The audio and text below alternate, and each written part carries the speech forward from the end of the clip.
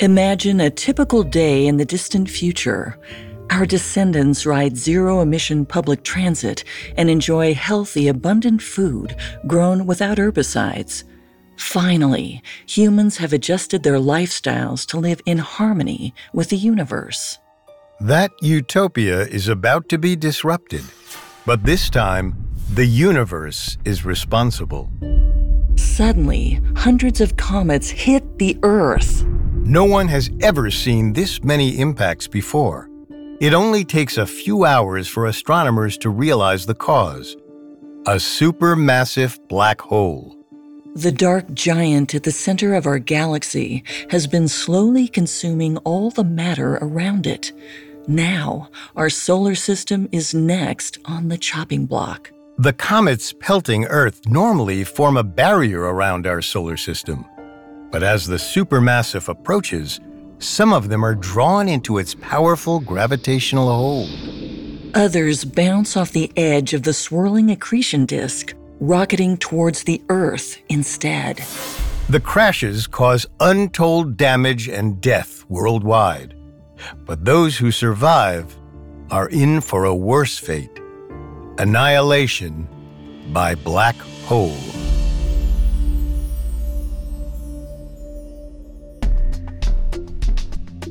Welcome to Unexplained Mysteries, a Spotify original from Parcast. I'm your host, Molly. And I'm your host, Richard. In life, there's so much we don't know, but in this show, we don't take "we don't know" for an answer.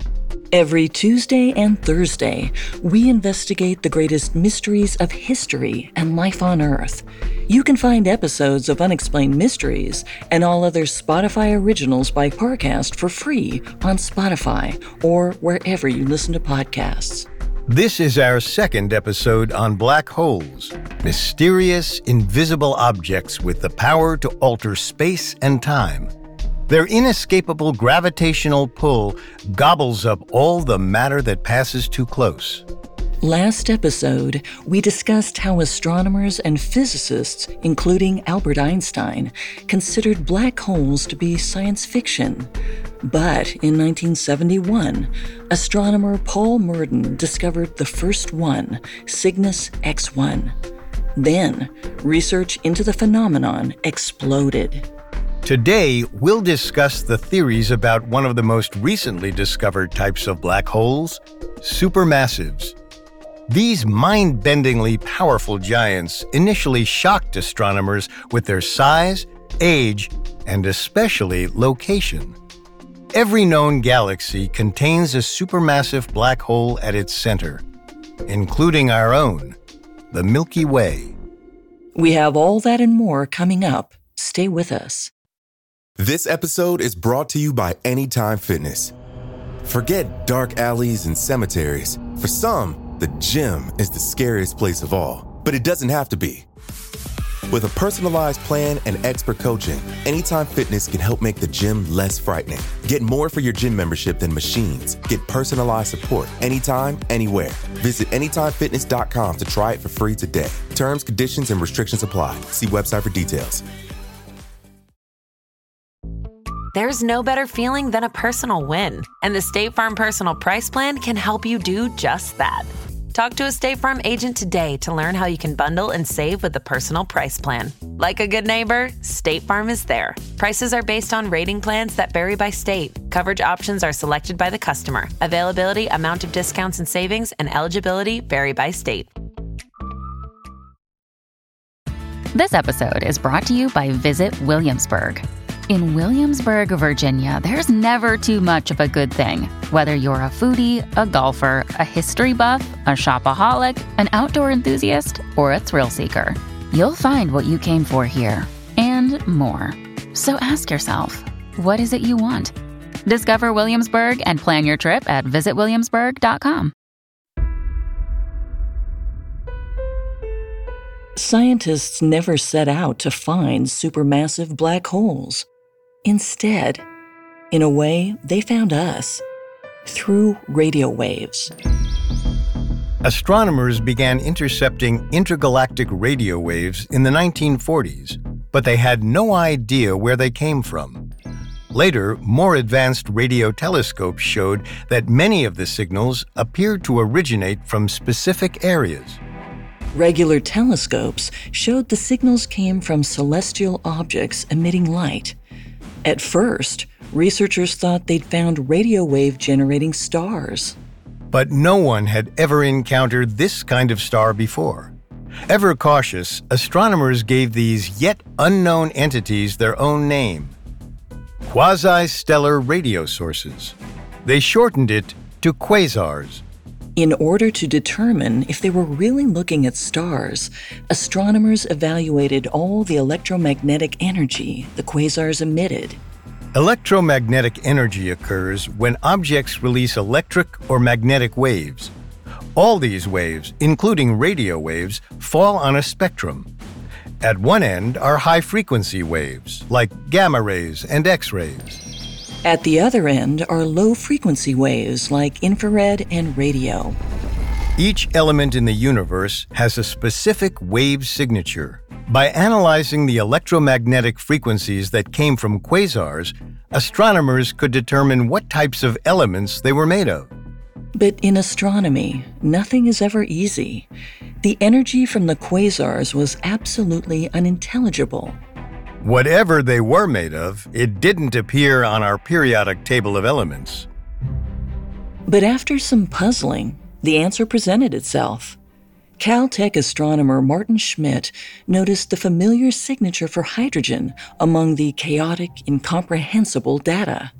Electromagnetic signatures are vastly complicated. In the simplest terms, physicists expected to find indicators of an element at specific intervals of the electromagnetic spectrum. Think of it like a barcode that always appears in the same place, like on the back of a box. Schmidt realized that hydrogen's barcode still appeared in the data from the quasar, but it wasn't in its usual place on the spectrum. If the barcode used to be on the back of the box, now it was on its front. Somehow, the hydrogen inside the quasar had been shifted into the lower frequencies. Usually, a shift in an atom's electromagnetic signature means that it's traveling away from Earth and fast. But astronomers had never encountered such a dramatic change. Never before had every element inside a celestial object been rendered completely unrecognizable. Which meant quasars had to be traveling faster than any other object ever observed in space. Of course, this led to a new line of inquiry. Scientists wanted to know how and why quasars moved so fast. Their answer took them as far back into the past as it's possible to go. Specifically, 14 billion years ago, to the beginning of time, the Big Bang. The Big Bang was the start of our universe. Theoretically, all the matter in existence began as a tiny, dense, hot object that exploded to create everything. The force of that blast is still steadily expanding the universe and pushing objects like quasars at high speeds. The quasars had traveled so far, it wasn't easy to measure exactly how much distance laid between them and Earth. But the electromagnetic scrambling of quasars' elements indicated that they were at least 2 billion light-years away. That made quasars the most distant objects ever observed. And that led to yet another question. Astronomers wanted to know how quasars were even visible from Earth when they were so far away. That answer, for once, was simple. Quasars had to be incredibly luminous, which meant they put out unimaginable amounts of energy. Astronomers calculated that each quasar had an output of at least 1 trillion suns every second.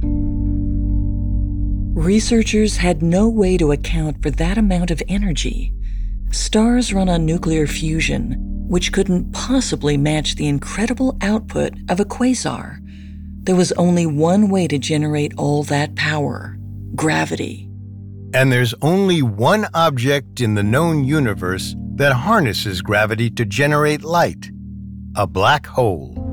Of course, we all know the light doesn't come from the black hole itself. A quasar's luminosity is actually an incredibly radiant accretion disk around a gravitational giant. As you may recall from Part 1, the accretion disk is a wide, thin radius of gas, light, and debris spinning around a feeding black hole. But even with this explanation, the energy output was so extreme, astronomers knew they weren't looking at just any black hole. To generate this amount of light, quasars had to be millions or even billions of times heavier than the Sun. For context, the first black hole ever discovered, Cygnus X1, is the size of 15 solar masses. Quasars are a whole different breed. This discovery led to a new category of black holes, supermassives. With their larger mass and remarkable energy output came a completely new set of behaviors. Like smaller black holes, supermassives also feed to increase their mass, but the event looks entirely different.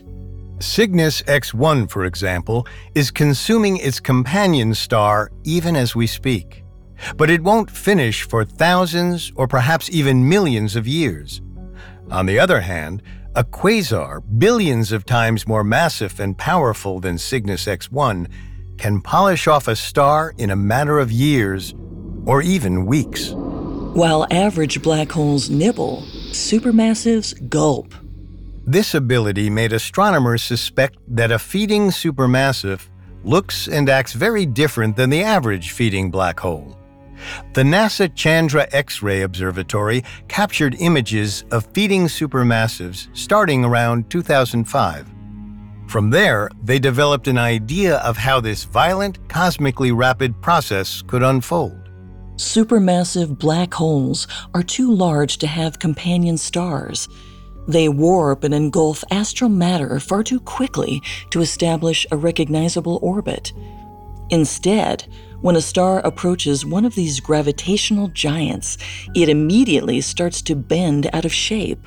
This phenomenon is called tidal disruption. Think of how tides work on Earth. Our moon's gravitational pull tugs at the waters in our oceans.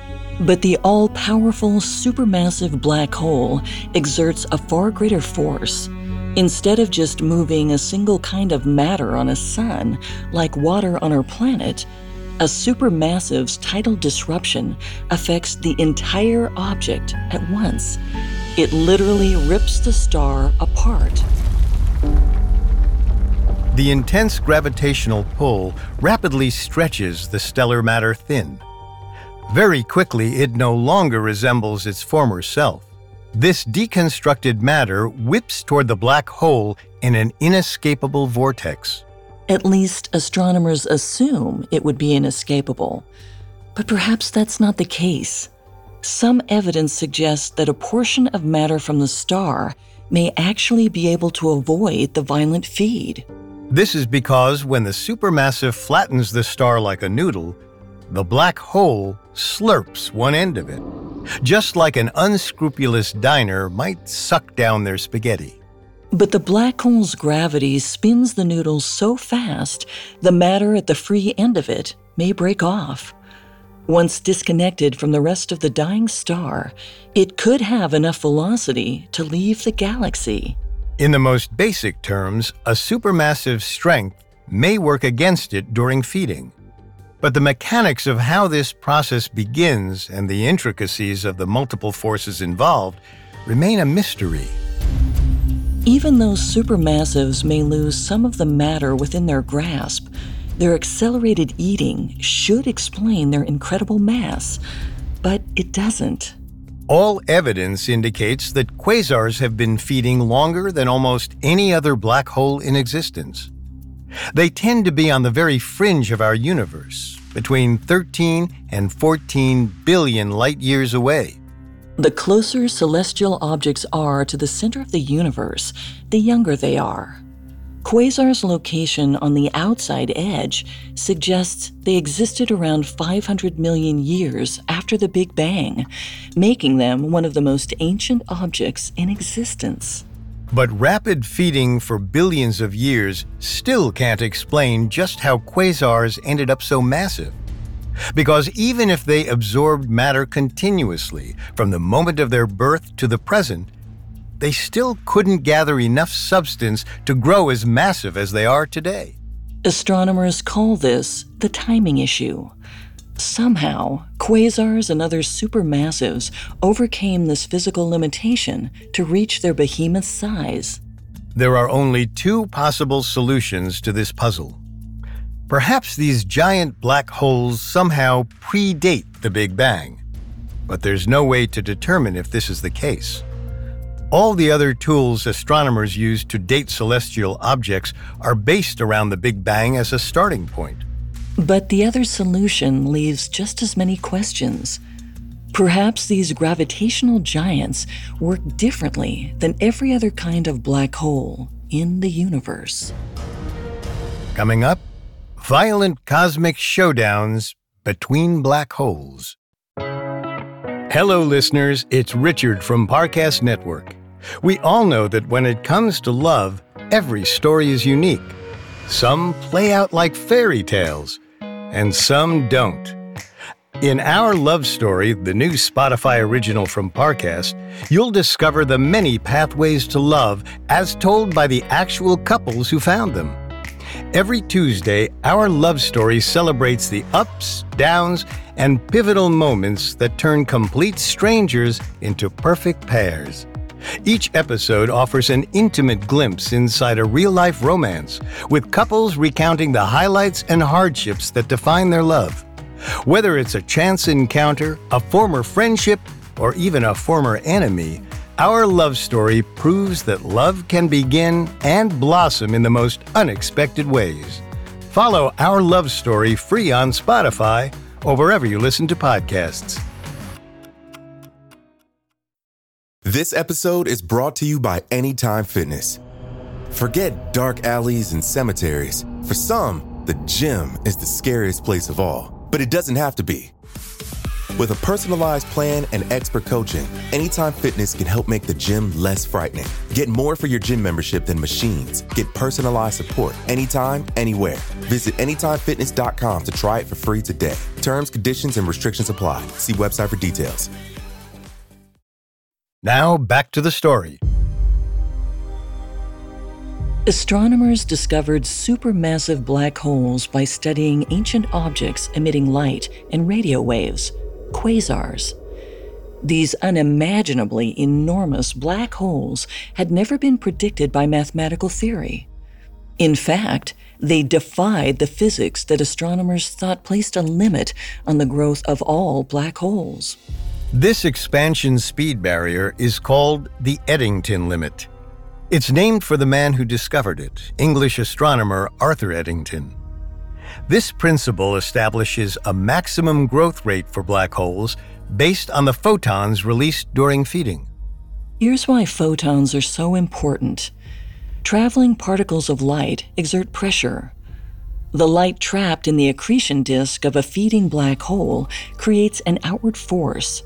The more a black hole consumes, the more luminous and forceful that light becomes. In other words, it gets brighter and pushes nearby matter away. Eventually, the accretion disk prevents additional matter from crossing the event horizon. But applying the Eddington limit to supermassive black holes creates a conundrum. If supermassives can't eat fast enough to get as large as they are today, there must be another way for them to grow.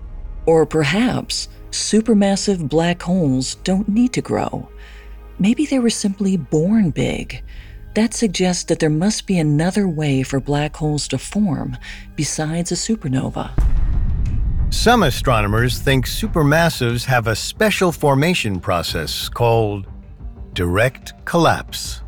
Theoretically, a cloud of gaseous elements could accumulate, drawn together by their mutual, albeit small, gravitational pull.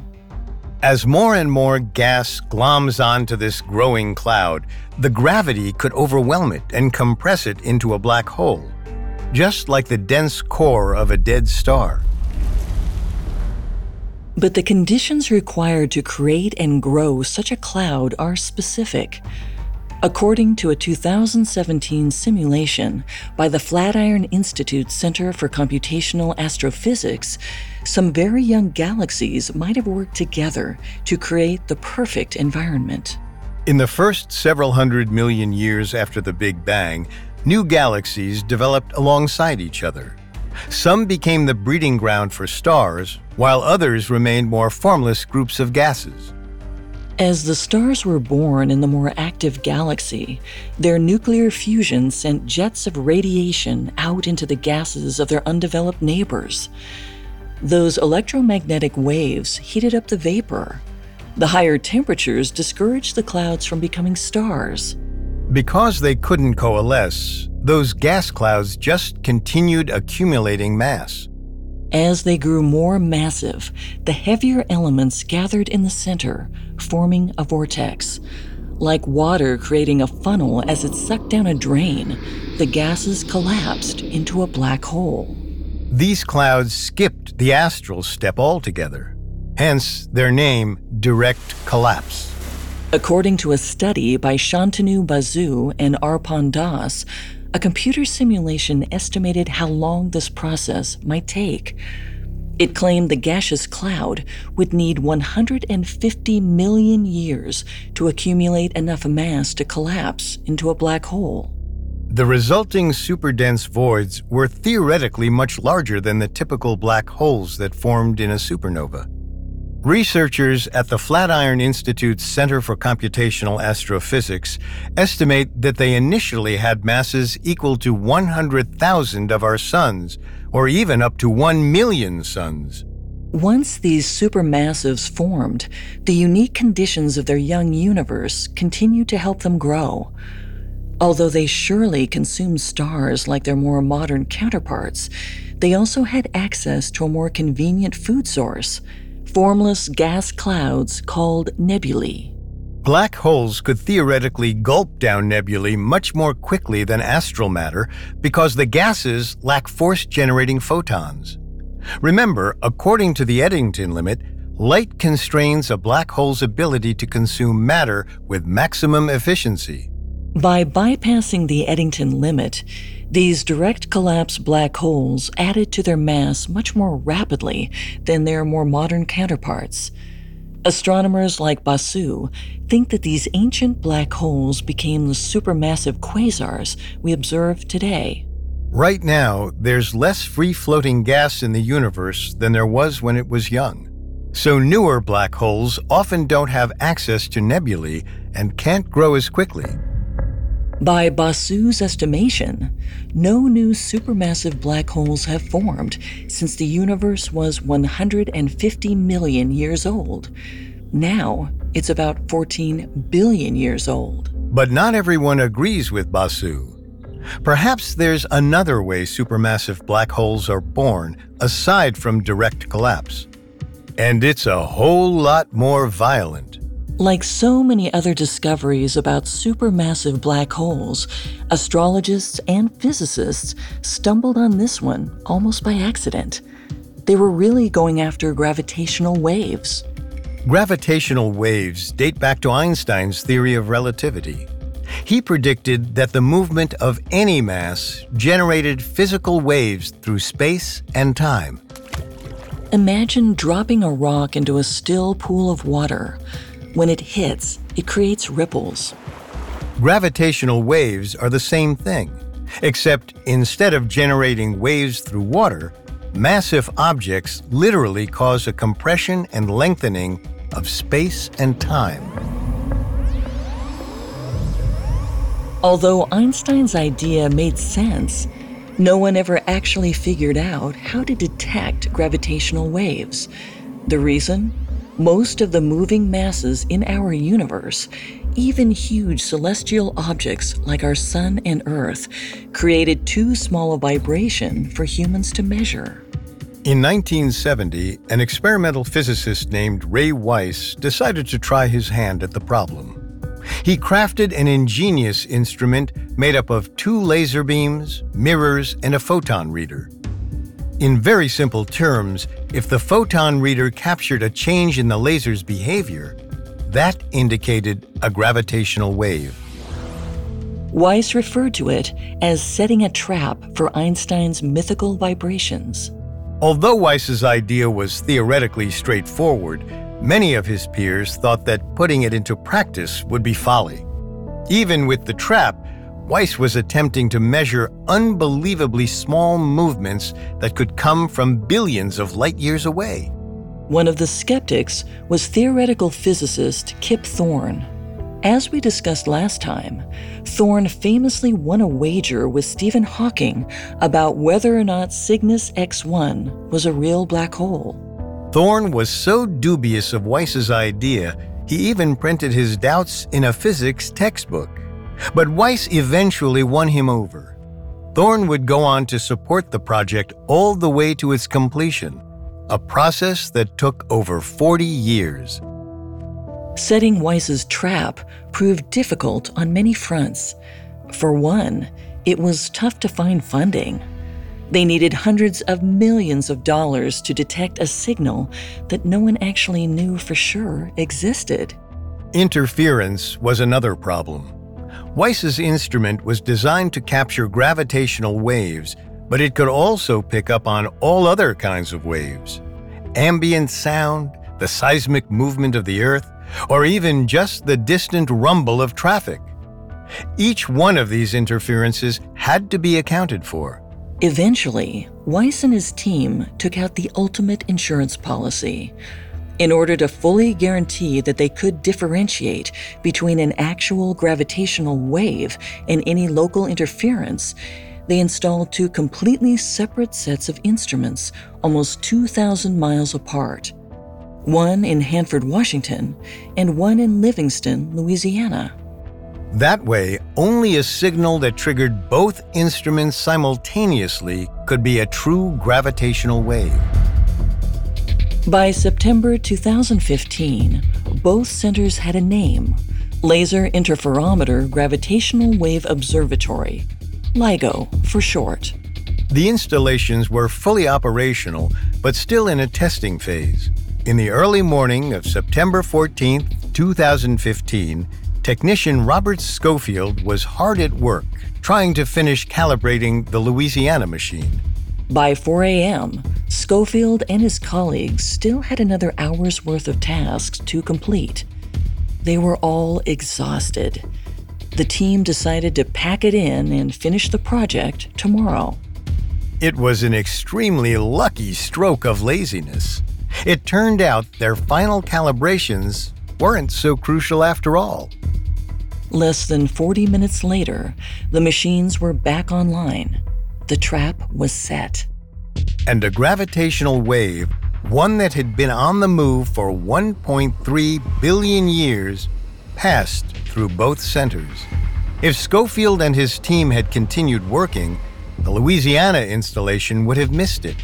Instead, both observatories were online and caught it.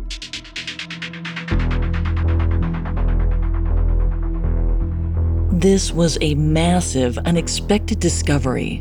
Physical proof of Einstein's theoretical waves. But analysis of the data delivered yet another gift.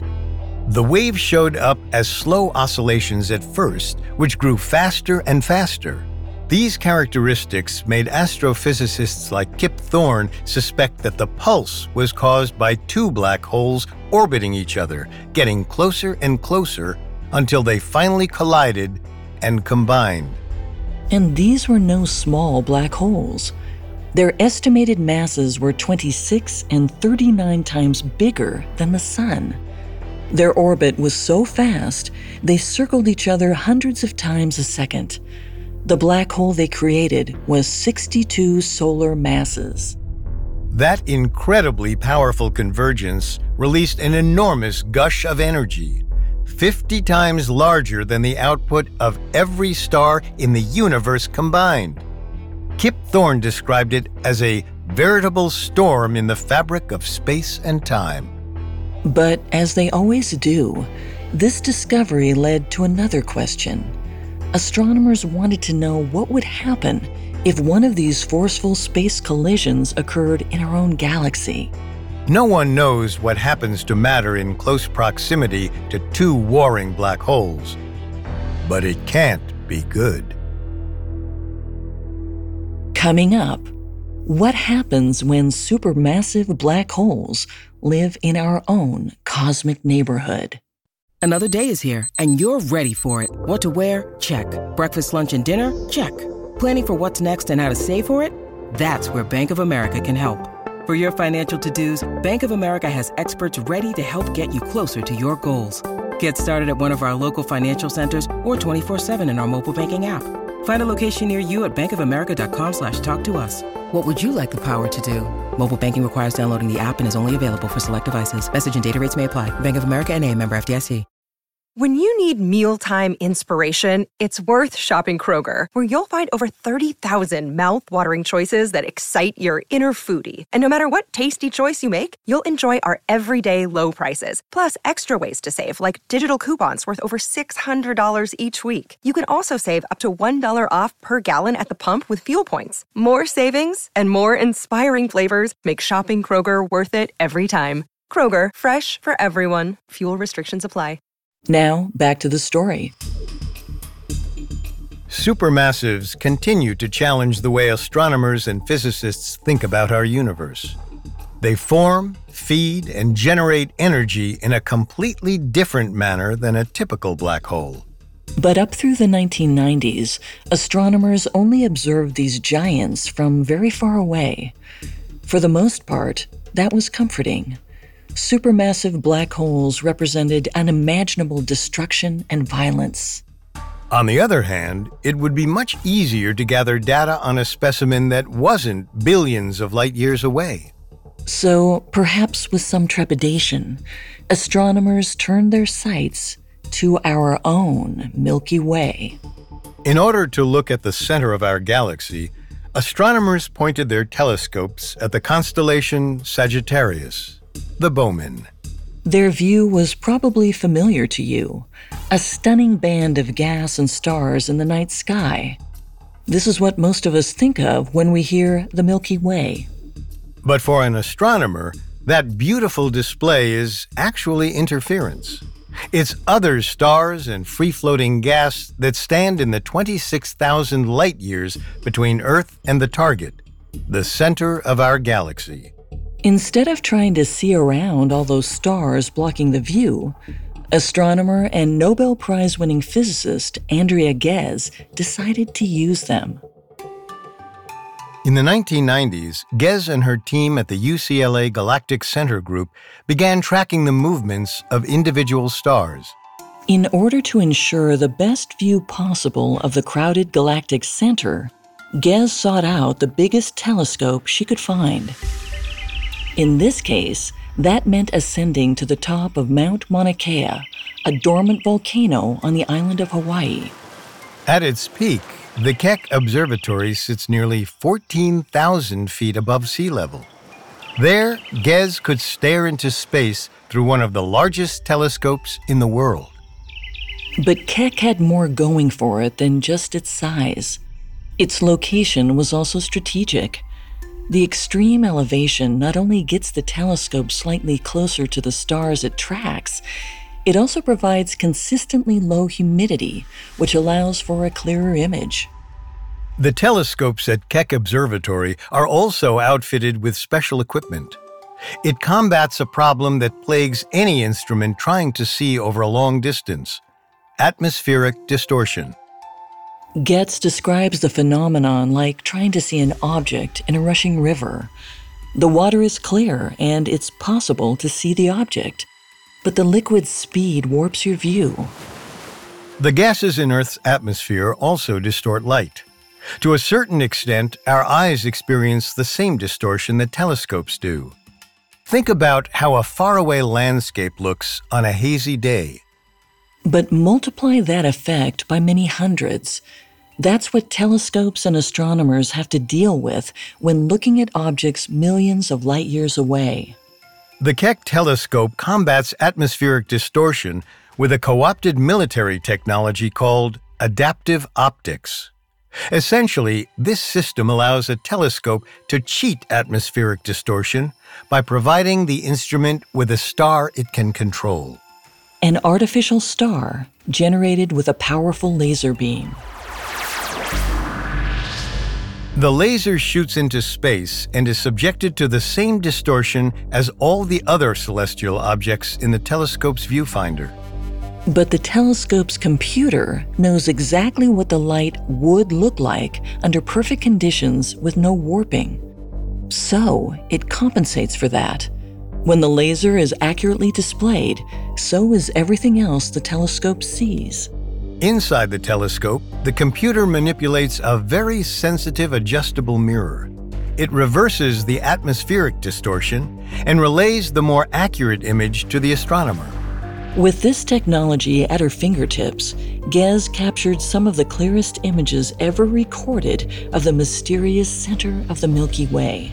Finally, she could make out different stars and confirm their position near the middle. In 1995, she finally began tracking their movements. Over the course of the next 20 years, she took many photographs of them and eventually built predictable patterns. The orbits revealed something astonishing: incredible speed. The stars Gez and her team tracked moved around the center of the Milky Way at millions of miles an hour. Based on those speeds, Gez estimated that whatever they're orbiting, it weighs at least 4 million solar masses. There's only one thing that could be that huge and remain invisible: a supermassive black hole. Gez proved that our galaxy is anchored around a gravitational giant. Her findings were so revolutionary, they won her a Nobel Prize in October 2020. But they weren't definitive. They opened a plethora of questions that researchers still don't have an answer for. The enormous black hole at the center of our galaxy isn't releasing a huge amount of light and energy like quasars. It's invisible, inactive, and not feeding. Yet it's surrounded by matter. Most astronomers would probably expect the stars orbiting the supermassive to be consumed. It's possible that because of the way supermassive black holes alter time, we aren't able to perceive whatever is happening at the center of our galaxy. Maybe the black hole is devouring stars, but we just can't observe the effects yet. Or it's possible that our resident supermassive has more secrets to unlock, and we just have to keep watching. After Gez's discovery, other astronomers wanted to know if our galactic neighborhood was unique, or if they could find a pattern. Luckily, the perfect tool was already in orbit: the Hubble Space Telescope. A team of astronomers chose to use the data coming back from Hubble to learn more about what laid in the center of distant galaxies. They called themselves the Nukers because they focused on the nucleus of each star system. The team did their best to replicate Gez's process. They estimated the speed of the stars orbiting the center. Their results were nowhere near as exact as what Gez had calculated with the high resolution of the Keck Observatory, but they were able to get in the ballpark. Luckily, supermassives are a pretty big ballpark. Every single galaxy Hubble beamed back to Earth was like ours. They all had a supermassive black hole at their center. According to prominent astrophysicist Neil deGrasse Tyson, quote, "We now just assume every galaxy, even ones we have yet to confirm, will have a supermassive black hole in their center." This was an astonishing finding. Ever since black holes were first discovered on paper back in 1918, everyone who has researched them, scientists and regular people alike, thought they were horrifying. Black holes, in their all-powerful, matter-consuming, time and space-bending fury, were an unthinkably destructive force. But even if that's true, they also appear to be an essential building block of our universe. The Nukers' principal finding was that galaxies could not exist without black holes, particularly supermassives. Galaxies represent the incredible organization of matter that otherwise would be drifting aimlessly through space. Perhaps most importantly to you and me, galaxies create the conditions necessary for our solar system and for the wholly unique circumstances of our life-giving planet. Astronomers are still trying to better understand the relationship between supermassive black holes and the galaxies that surround them. As far as they can tell, mature galaxies and supermassives can't exist without each other. Andrea Ghez put forth one theory. Perhaps some unknown process generates the raw material for each at the same time. In any case, the development of a galaxy and a supermassive black hole appears to be symbiotic somehow. According to existing data, the larger the mass of a supermassive black hole, the greater an area its accompanying galaxy will occupy. It's possible that the galaxy supermassive connection is built on some kind of mutual cooperation. This tandem growth suggests communication between the two. Somehow, each is able to keep the development of the other in check. Astronomers do know that growing black holes release radiation, which heats up gas. Warmer gas is less likely to coalesce into a star, which stops the galaxy from expanding with new solar systems. So, an enlarging black hole inhibits the growth of a galaxy. But when that happens, the voids do something unexpected. They appear to stop feeding. Remember, the supermassive black hole Andrea Ghez observed at the center of our galaxy also appears to be dormant. When a gravity well isn't feeding, it acts solely as a massive anchor, stabilizing the stars around it into a consistent orbit. Astronomers have no idea what triggers a black hole to stop consuming matter. Until they observed this behavior, there was no reason to think that an expanding black hole would ever stop absorbing all the mass that was in reach. We may not know why supermassives turn quiet at the center of the galaxies they nurture, but we do know this: we should be grateful. Black holes can kill you, but for right now, one is keeping you alive.